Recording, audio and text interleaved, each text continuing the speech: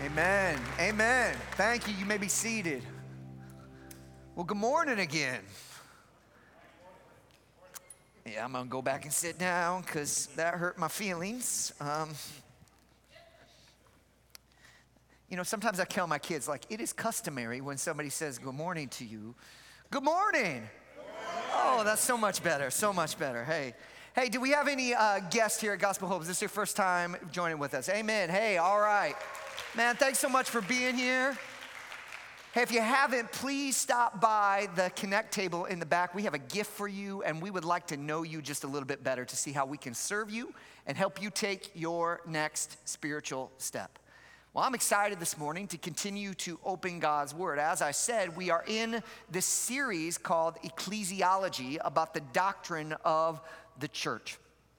Let me cue you in on a little bit of one of the tricks of the trade. You know that preaching is not always easy.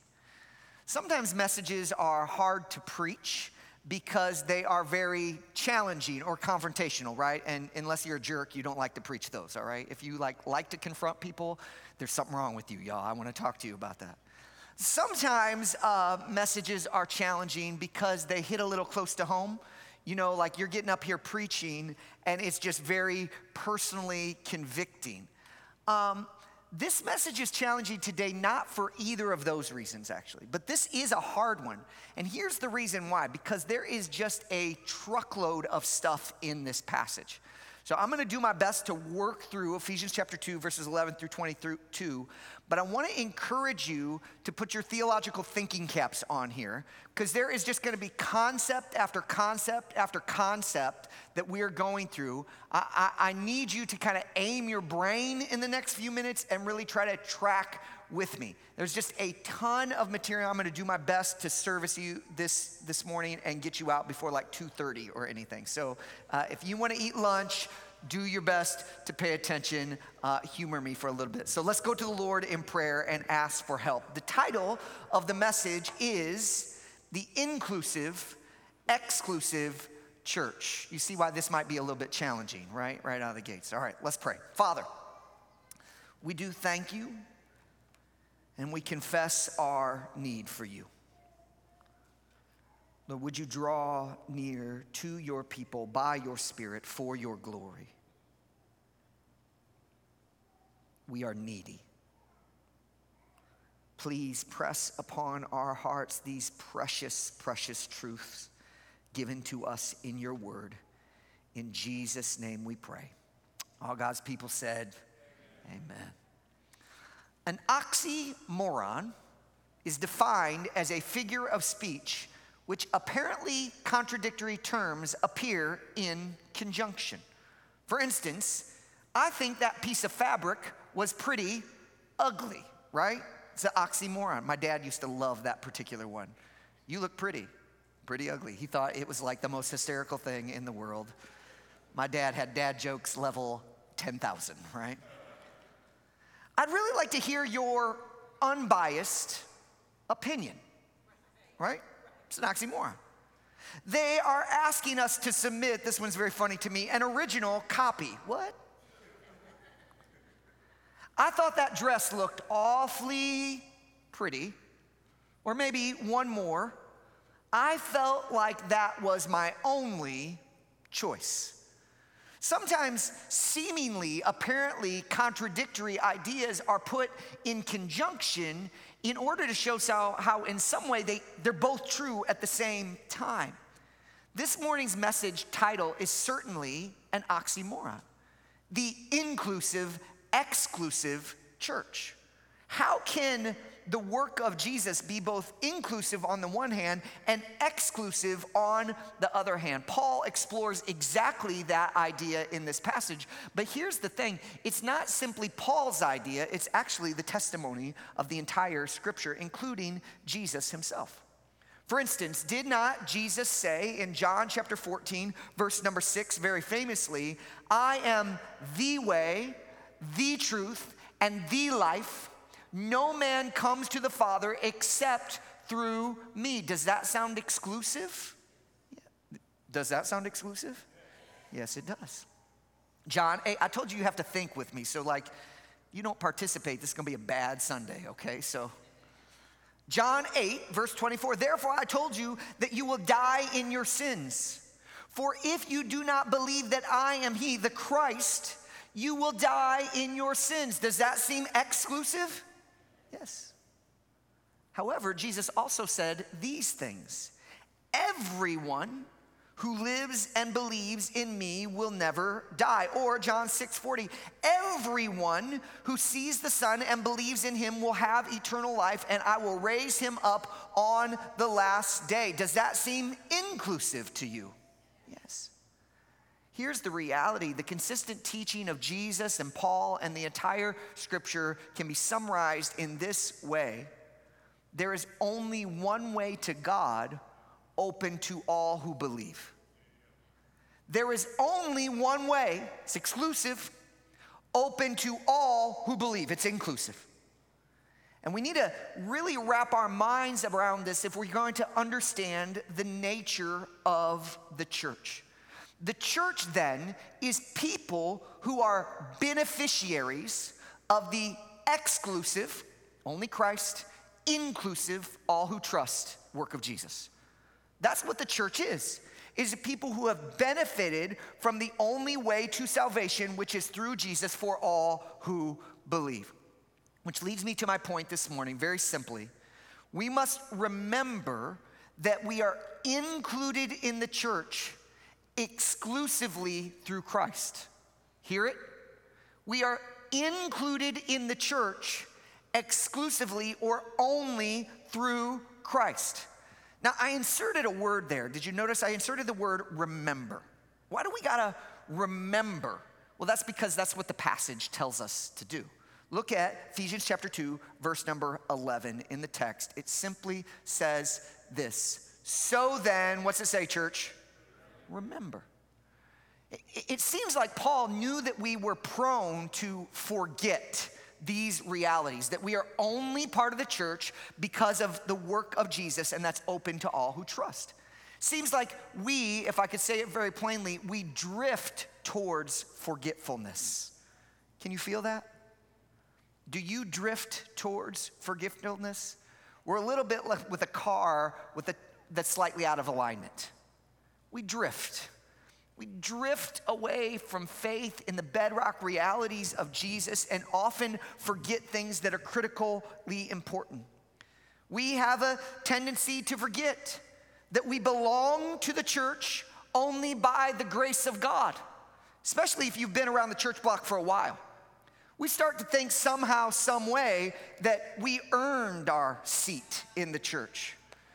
We seem to believe that we belong here because of something in us rather than something wholly outside of us. We tend to forget that we are what we are by the grace of God.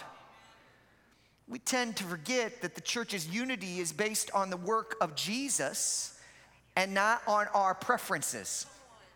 We tend to forget that the church is not intended to look like just a version of our own personal desires and wants, and it's shaped by the diverse body that Christ has brought together. And so we get bent out of shape when things don't go our way because we tend to forget. We tend to forget that the church is for all kinds of people, not our kind of people. And so the church is not Republican or Democrat or black or white or young or seasoned, millennial or boomer. The church is made up of anyone and everyone who would dare trust in that beautiful message we call the gospel. We tend to drift towards forgetfulness, and therefore Paul says, remember that you are included in the church exclusively because of the work of Christ. So I want to hone in on those two big ideas here this morning as we remember the inclusive, exclusive work of Jesus. Here's the first one. Christ can save alone. It's the first idea I want us to remember. Christ can save alone. Paul begins this passage with a rather brutal description of humanity. It's not pretty. Look at what it says, Ephesians chapter 2, verse number 11. So then, Remember that at one time you were Gentiles in the flesh, called the uncircumcision by those called the circumcised, which is done in the flesh by human hands. At that time, look at this, you were without Christ, excluded from the citizenship of Israel, a foreigner to the covenants of promise, without hope and without God in the world. That is not very rosy at all. And for Paul, this was not theory, this was history. He doesn't say, remember what you could have been, or remember what might have happened. He says, remember, this is what you were. At one time, all of you were in this particular condition. This is not just some sort of ivory tower speculation by the Apostle Paul. He's saying, this is your story. This is my story. Let me unpack it a little bit phrase by phrase. He first says, remember that at one time you Gentiles. Now, what's the term Gentile mean? It's very simply, in the Bible, Gentile refers to those that are of non-Jewish descent. Okay, so if you're not Israelite, you are a Gentile. So guess what? Okay, I just want to inform you of this. That's probably everybody in the room this morning. We're Gentiles, okay? If you do not have Jewish lineage, then you are a Gentile according to what the Bible says here. That's who it's referring to. And then it says, and you are called the uncircumcision by the circumcision. What's going on there? Well, back in the time of Abraham, God gave the Jewish nation this rite of circumcision. And it was kind of to mark them off as God's covenant people. Well, here's what they did, as many people tend to do when you get some sort of special privileges. They took it and began to look down on others that didn't have it. So Paul says, hey, you Gentiles who are called the uncircumcision. In other words, the Jewish people began to look on the outsiders, the Gentiles, and say, uncircumcision. It was a term of derision. It was kind of like we would use the word pagan or infidel today. It has negative connotation. So here's what Paul is emphasizing. You were outside of God's covenant community, and they didn't want you in. That's who you were. That's where he starts. Hey, Gentiles, you non-Jewish people, you were not only born outside of the nation of Israel, God's covenant people, but also the people in there, they didn't want you to come in. They weren't like, hey, pull up the seat at the table. They were like, y'all stay over there, you infidel, you pagan. And then it gets a little bit worse. Look at the following verse there in verse number 12. At that time, you were without Christ. Let me pause right there. That term Christ is not like Jesus' last name, okay? It's not like when Jesus signed checks, he put Jesus Christ. Christ is actually a title, and it means king or Messiah. So that's who it's referred to. You were without a king, you were without God's king. Notice you were without, excluded from the citizenship of Israel, and foreigners to the covenants and promises. Whew, okay, I told you there's a lot here.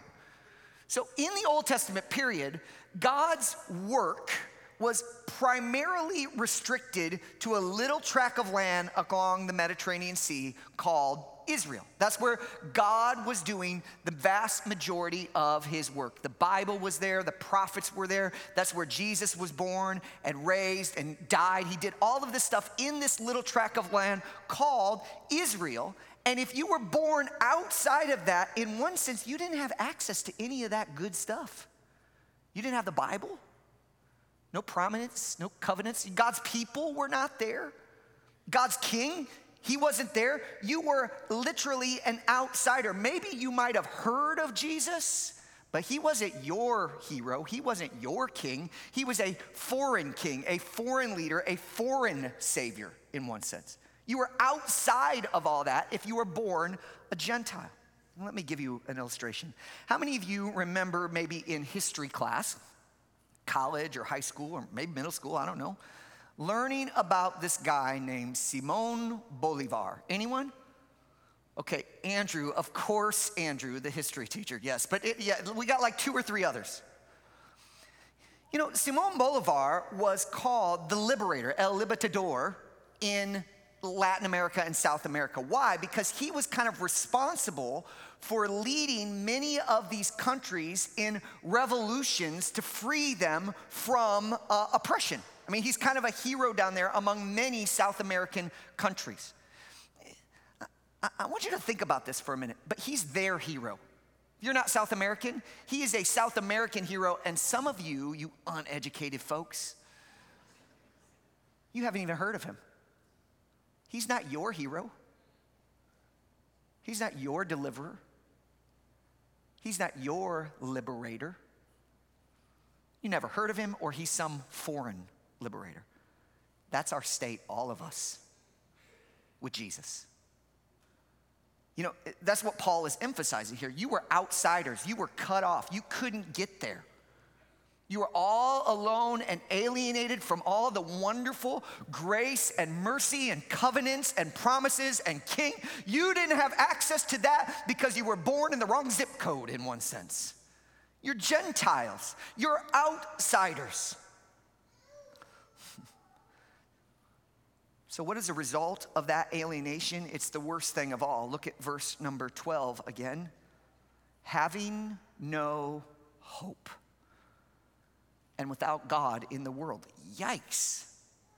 So you're cut off, and the result of all that being cut off and alienated is you have hopelessness as your inheritance. Godlessness as your inheritance. When I was in Uganda in the process of adopting our son Peyton, we had a guide that was there that was super helpful to me as I was spending time there. And one day he said to me, Ryan, do you want to go to this kind of famous market? And I'm like, oh man, that'd be awesome. I'd love to go. So he's like, all right. So we trundled ourselves onto a taxi. I strapped Peyton to my back, who was just a little baby at that point, and we go into this market. It's just huge. It's just this ginormous thing. It's covered on the top to keep the sun out, and then through the whole thing, it's kind of like a labyrinth. I mean, they have like tarps and rugs and everything to separate the stalls, and it's just this maze. And if you haven't been before, it was very possible to get lost in there. So we're going in. I'm like, this is awesome. We're bartering and buying stuff, and he's saying, hey, you got to come check this out. And we're going through that, and I've got this little baby here, and I'm in this foreign country by myself, with this baby on my back and following my guide. And then in one moment, something happened, a moment of terror. I lost sight of my guide. And I'm in the middle of this market I don't even know if I can find my way out of. And if I find my way out of it, I don't even know where I'm going to get back home. And I'm like, hopelessness began to rise. Some of you that maybe struggle with some anxiety, you're feeling it right now. And you're like, Ryan, can you resolve this story? Because I don't feel comfortable right now. And I'm sitting there on my back, and I'm looking around, and I'm like, man, I got to take care of this baby. I got to get myself out of here. I don't have a phone that works. I don't know what I'm going to do. I am alienated. I am alone. I am hopeless and without a deliverer in the sense. I think that's the type of picture that Paul is painting for all of us. That was our state apart from the grace of God. Separated, alienated, cut off. Now, for those of you struggling with worry right now, I did find my guide. We found him. I mean, it was amazing. He got me out of there. I'm still alive today. Peyton's alive. We're good, all right? Don't worry about it. We're not still stranded in a marketplace somewhere. The idea that Paul is trying to communicate is apart from divine intervention, we would all be lost. So that's the bad news. Fortunately, though, that's not the end of the story. Look at verse number 13. But now, this is what you were. Remember, this is what you were. But now, in Christ Jesus, you who were far away have been brought near by the blood of Jesus. So, although you were far off, you Gentile, cut off from the promises, cut off from God's king, a stranger to the inheritance. What happens through Jesus? You, no matter how far you were, God came and got you and brought you near. Here's the good news. No distance is too great for God's grace.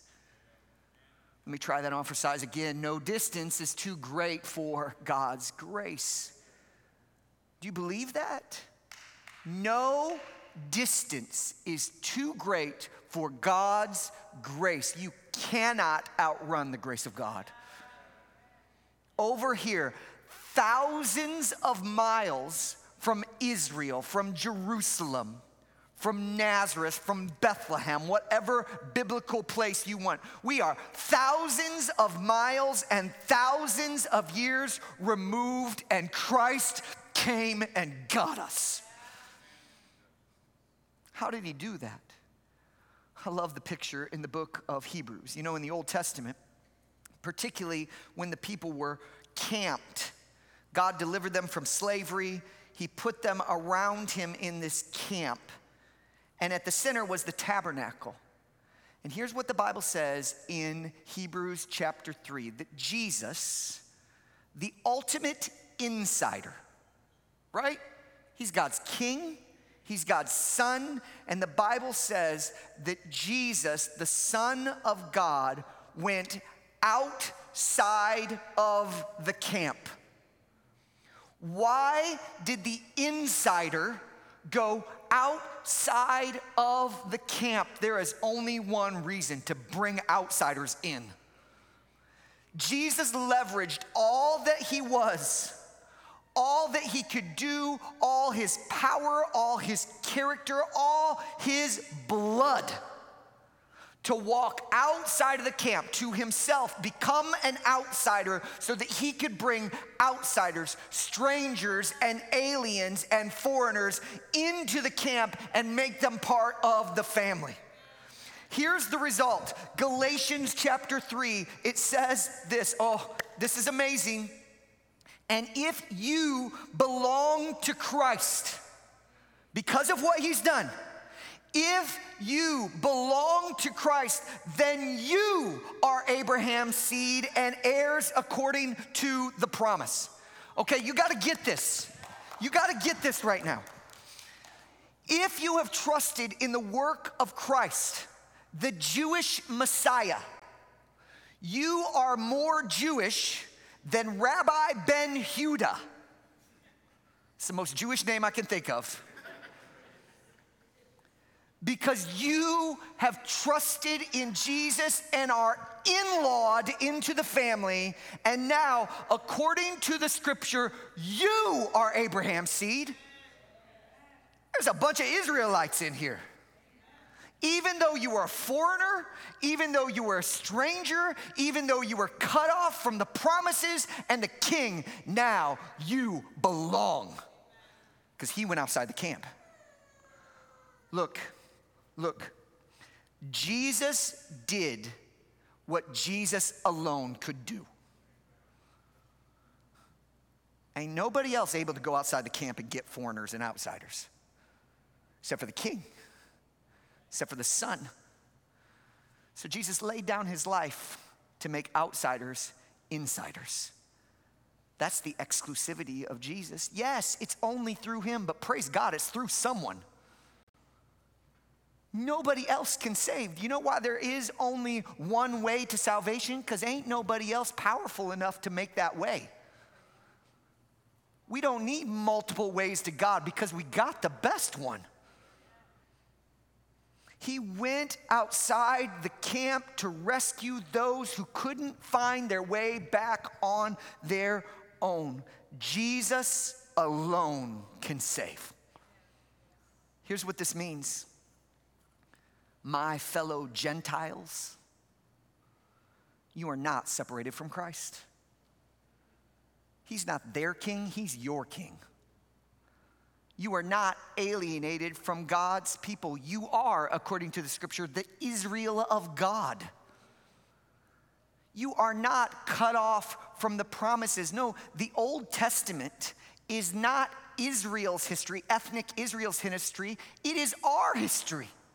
It is the history, the redemptive work of the people of God, and those stories are precious to all of us, not because they're about a different time and place, but those are our people because we worship the same King and God. And you, best news of all, are not without hope and without God in the world. You have a God, and his name is Jesus. And he's the one and only one who could save. Yes, maybe it's hard to swallow the exclusivity of Christ at times.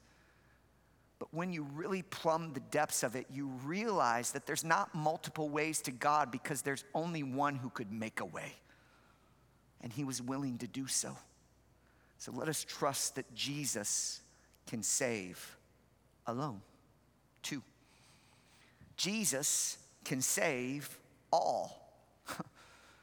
Paul does not only highlight that Christ is the only way to God, but he also highlights the fact that he can reconcile or save everyone. Anyone and everyone that would ever put their hope in Jesus can be saved. At Gospel Hope, we talk about this idea all the time, that reconciliation is vertical. When you trust in the gospel, you are reconciled to God vertically. Your relationship with God is made right. But it's also horizontal. You are not only made right with God, but you are invited into the church. You become part of the people. You not only, if we say it like this, you not only gain a father, but you gain a family. Through the work of Jesus, you are reconciled vertically and horizontally. He reconciles all things to himself, the book of Colossians says, and that work is still ongoing.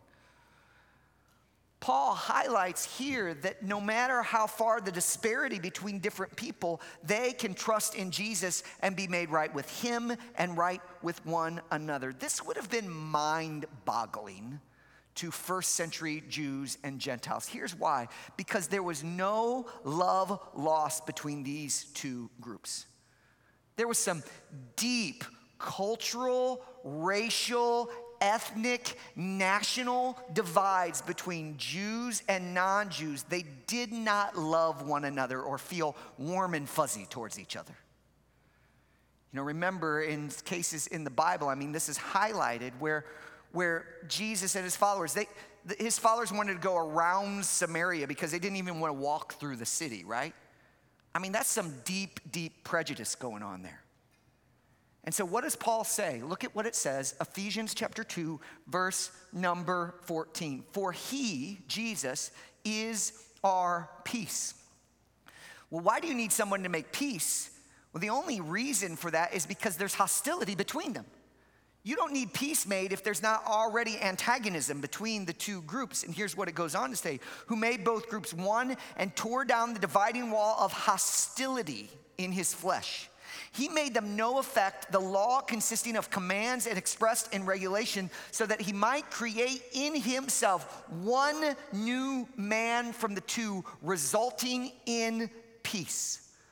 So these rifts, cultural, religious, ethnic, geographic rifts that divided Gentiles from Jews, the Bible tells us that Jesus, in one fell swoop, tore down the wall of hostility. How many of you remember this photo from 1989? Let's ask this question. How many of you were alive in 1989? Okay. All right, very good. How many of you remember this photo? All right, a few of you. This is the tearing down of what? Berlin Wall. Now, I was a kid in the 80s. And so I remember like when this event happened, and for me, I was like, this was almost unthinkable. Like when you thought about Berlin and the wall, East Germany and West Germany, you thought about these deep political, ideological tensions that seemed absolutely unreconcilable. And then, wonder of wonders, miracles of miracles, somehow, in some way, through some coalitions and stuff, this wall that separated east from west, and it wasn't primarily a geographic divide, it was much deeper than that. It was political and ideological. This wall gets torn down, and all of a sudden in the Olympics, it's not East Germany and West Germany, it's just Germany. Like, that is amazing. How did that happen? That must have been just an incredible act of power. Let me tell you something. When Jesus tore down the wall of hostility between Jew and Gentile, he didn't tear down a wall that existed for a few decades. And he didn't use a sledgehammer. He tore down a wall that existed for millennia. A wall of sin and death and ethnocentrism and hatred. And he tore it down with the wrecking ball of his death.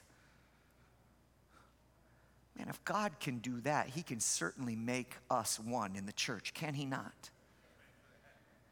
Hey, y'all. When we act like East and West Berlin in the church, it is offensive to the death of Christ. When we insist on our preferences and our priorities over the work of Jesus and his mission in the world, then we have got our lives upside down and we are behaving like we are in the Cold War. God, give us grace that we would make the church about what really matters, namely the work of Jesus and his mission in the world.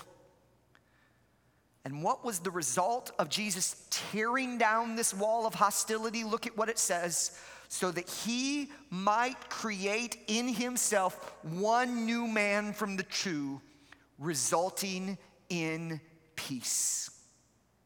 No longer in the church are we primarily Jews and Gentiles, but we are now sons and daughters.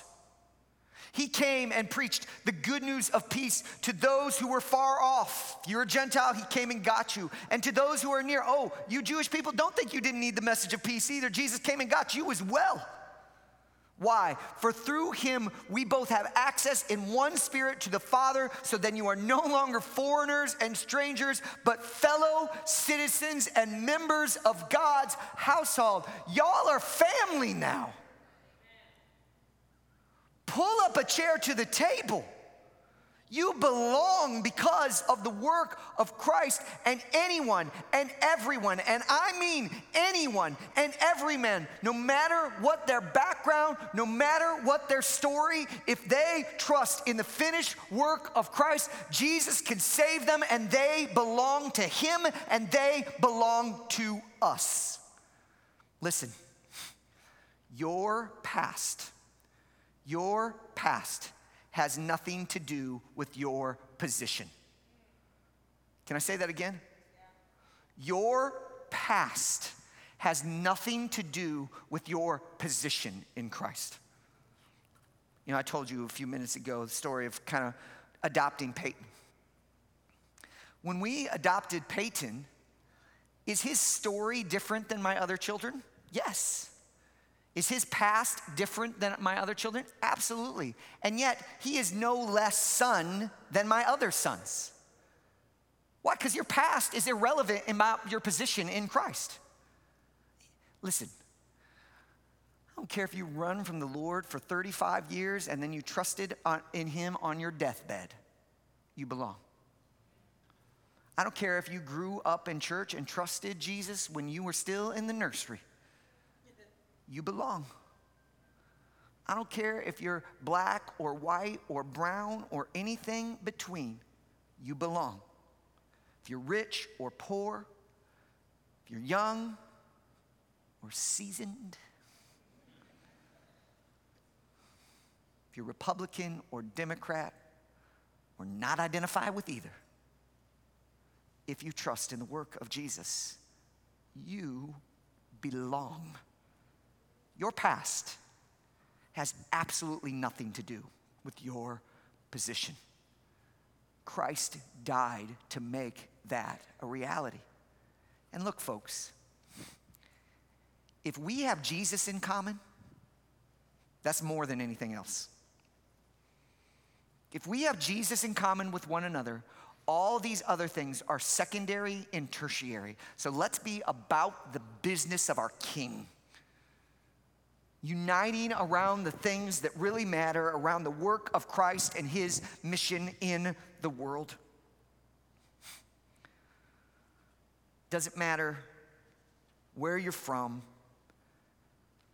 Doesn't matter your history. Through Jesus, you are not Jew or Gentile, slave or free, male or female.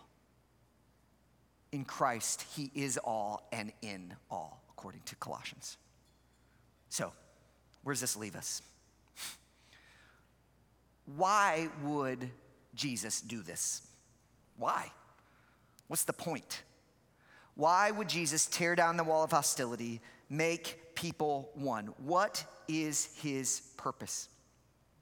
Well, look at the very last phrases in the passage. Ephesians chapter 2, verse number 20 and following. It says this: built, the church, on the foundation of the apostles and prophets, with Christ Jesus as his cornerstone. In him, the whole building being put together grows into a holy temple in the Lord. In him, you are also being built together for God's dwelling in the Spirit. Okay, track with me. So Jews and Gentiles are being fit masterfully together by Christ into this building called the church. The cornerstone is Jesus, and it is the residence of the Holy Spirit. And God is doing it, he's emphasizing here that he's doing it with all kinds of different people, Jews and Gentiles. Why? Because part of the work of the church, part of the reason why we exist is to show the wisdom and the power of Christ. What do I mean by that? Well, listen, part of the church's beauty is its diversity. Diversity is not the goal. Okay, it's not our prime aim. We make disciples. And diversity is neither ancillary. It's not just like a side thing. It is central for our life together. Why? Because through the diversity that is in the church, God is intending that the work of Jesus is for all kinds of people. And when all kinds of people trust in that work, they are made one. Why? So that the world sees the power of the gospel. People are trying to unite people all over the place. And most of the methods that they are using are absolutely impotent. That's why our society is so divided. But the church is the exception. Why? Because we have the ultimate power source. Through the work of Jesus, we have the turbocharger of the Holy Spirit who resides in us. Part of the church's beauty is its diversity. And if you are in a diverse place like Atlanta, and your church doesn't look diverse, maybe we're not centered on the right things. We can't control the outcomes, but we can control the message that we preach and the way that we proclaim it, to say, let's unite ourselves around the things that really matter. But here's the other thing. The passage doesn't say he's just building a building. It says he's building a particular building. He says he's building the temple. What's going on there? In what way is the church a temple? Now we know theologically, he's not talking about like a physical building. Like the church is not the temple. Like this structure is not a temple. That's not what the text says at all. But in order to understand that, we got to back up several millennia. It started after God delivered his people from slavery in Egypt, and they went out and they camped. And in the middle of a camp, they had this tent that was called the tabernacle. And it was the residence of God. God came and dwelt among his people. And it was a declaration to the world, the watching world, like God is with this group of people. Then you fast forward and Solomon comes on the scene, right? And he builds this magnificent structure, the tabernacle made permanent, and that was called the tabernacle made permanent is called the temple. There we go, okay. Everybody missed that one. I'm grading on a curve, okay? And that temple was glorious, and it was built and destroyed and built and destroyed and built and destroyed, but it was the representation of where God lived among his people. And if you wanted to see God back in the Old Testament area, you had to take a pilgrimage and go to Jerusalem because that was his residence, right? Then there's a shift that starts to happen. You get to John chapter 1 and Jesus shows up on the scene. And John describes Jesus in this way. It says, John 1, verse number 14, the Word, that's Jesus, became flesh and he, what's it say? Dwelt among us. That word dwelt can actually, like literally, the word picture behind that word is pitched his tent. In other words, Jesus is now the new temple, the new tabernacle. Jesus came and made his dwelling among his people. So if you were alive during the days of Jesus and you wanted to locate God, you kind of said, there he is right there. You didn't have to go to Jerusalem anymore. Kind of God was mobile. You could find him in the person and the work of Jesus. And then we get to the New Testament, the book of 2 Corinthians, and Paul makes this kind of almost aside, but it's earth-shattering. He says this, do you, speaking to the church, the people of God, do you not know that you are God's, what's it say? Woo! And God's Spirit lives, what's that preposition? In, not among, in. What happened? The locus of the presence of God in the world changed. God used to dwell in this tent. He moved into a temple. Then he was located in the person and the work of his Son. Then Jesus ascended into heaven, poured out his Holy Spirit, and said, nope, temple's not restrained to a particular time and place anymore. It is in my people. Right now, today, the temple of God is over in Africa where people are worshiping the Lord. It is down in South America where people are worshiping the Lord. It is clandestine in China where people are worshiping the Lord. You don't have to go anywhere, make a pilgrimage or a journey up a mountain to go see God. You got to look at your brother and sister right now because that's where the temple is. We exist because God wants to make his dwelling in his people. We are the temple. And the only way this world is going to see God, friends, is through us. God doesn't say, get on a boat or a plane and you got to go to Jerusalem to see me. He says, look at your neighbor who has trusted in the work of my Son. There I am. Oh, the stakes are high. What is the church? The church is the manifestation of the presence of God in the world today because we are the temple and Christ died to make that a reality. It is a blood-bought gift of Jesus to have the Holy Spirit indwelling in you. He's not kind of like the second draft pick of the Trinity. He is the way God makes himself known in the world today. So Church of Jesus Christ, be the temple. Doesn't mean we need to have a fancy building. By God's grace, he's given us this wonderful one. But we need to be people who are indwelt and empower and manifesting the character and the presence of Jesus through the work of the Holy Spirit in our lives. Let people see God in you. Close with two very simple points of applications this morning. Remember, we said we need to remember a couple things. So we're prone to forget. I'm going to ask the prayer team to move right now. They'll be in the back. First thing is this. I want you to remember that through Christ, you can belong. Did you hear me? You can belong. I don't know what your story is. I don't know how broken your past is. I don't know what your experience of. Maybe the church has hurt you at some time. I don't know what your story is. But can I say this very honestly? You can be included through the work of Jesus. There's only one way, but it's open to all. And I don't care what your package of sins are or how hideous you think they are or how ashamed you feel. He went outside the camp to bear your shame for you. Will you run to him this morning? Remember, you belong. You belong. Through the work of Jesus, you can belong. Turn to him, trust in him, and you can be saved. Second, remember that Christ can save all.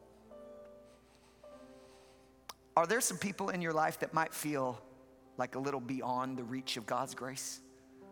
Man, I've been praying for him for years. Man, I have this family member, he's walked away from the Lord. This coworker, man, I love him so much, but I don't even know how to begin a conversation.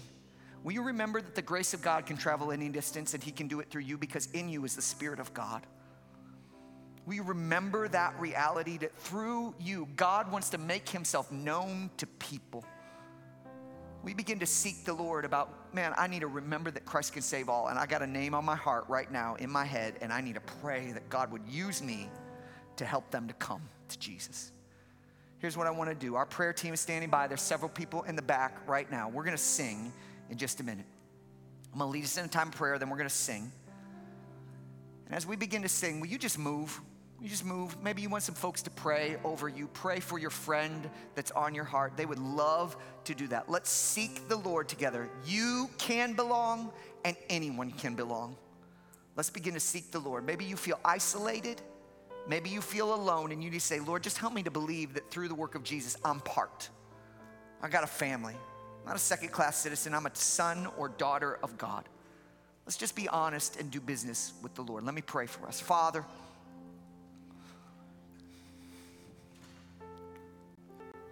thank you for the work of Jesus. That there is one way to heaven, but it is open to anyone and everyone who would ever trust in him. I pray today we would believe that with our whole soul. If there's some here that have never trusted in your son, would they run to him right now? His arms are extended. If there's some in here that feel isolated and cut off and they long to belong, would they beg and plead with you to give them a sense of confidence that you are enough? I pray for our neighbors. Pray for the city. Lord, the only way it's going to be transformed is through the work of Jesus, not through political reform, not through protest or op-eds. Lord, these are all fine, but ultimately help us to be the presence of God that you intend us to be. That we would be the people of God, indwelt and empowered by the Spirit of God, proclaiming the message of God to the lost sheep throughout the world. Oh God, we need you. Precious name of Jesus, we pray. Amen. Let's stand up and sing. Prayer team is standing by. You feel free to respond as you feel the Lord leading.